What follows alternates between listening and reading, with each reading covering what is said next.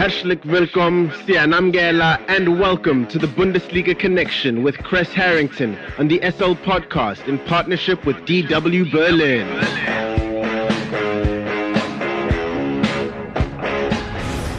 It's time for the latest from Germany's domestic football league, the Bundesliga, and more. For that, we are joined by Chris Harrington from our partner station, Deutsche Welle in Berlin, Germany. Chris, the Lewandowski saga has finally ended. Bayern got the money they wanted, allowing him to join Barcelona. What are your thoughts on that? Yeah, you know, I'm glad to see it done, actually, finally, right? Because Robert Lewandowski reported to the training camp in Munich, and he wasn't happy at all. He didn't speak to Julian Nagelsmann.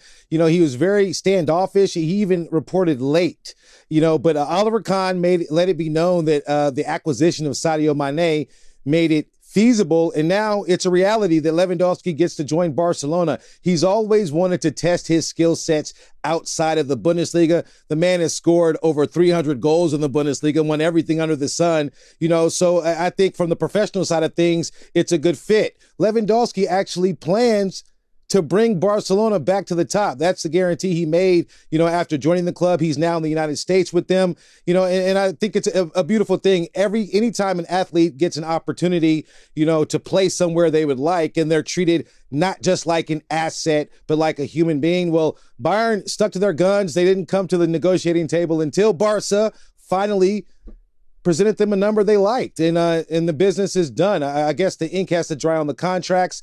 But another reason I like the idea, the Bayern fan base have been kind of ridiculous in terms of Lewandowski, not showing him any love. He was actually receiving death threats, from the Bayern fan base. So, I'm sure Lewandowski, if they are pitted against one another in the Champions League, for example, he'll be looking to score against Manuel Neuer.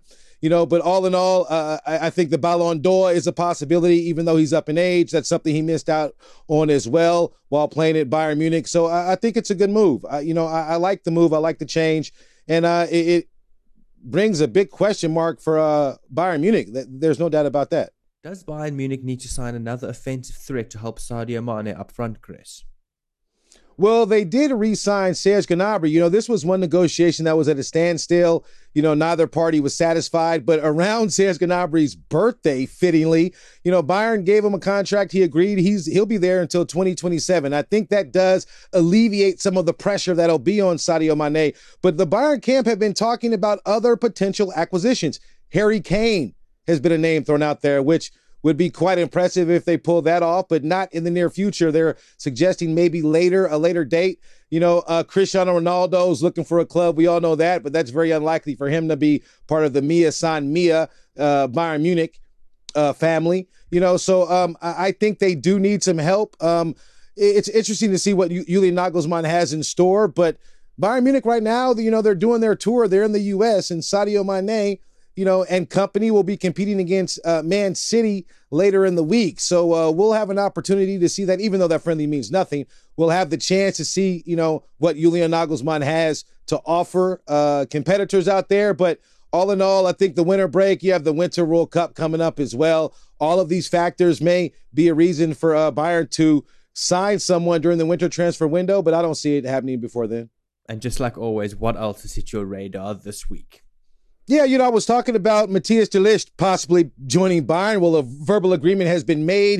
The 22-year-old is coming from Juventus, and I think that move, according to the Bayern brass, they wouldn't have been able to sign him unless they sold Lewandowski. So it's kind of a domino effect happening in Munich right now.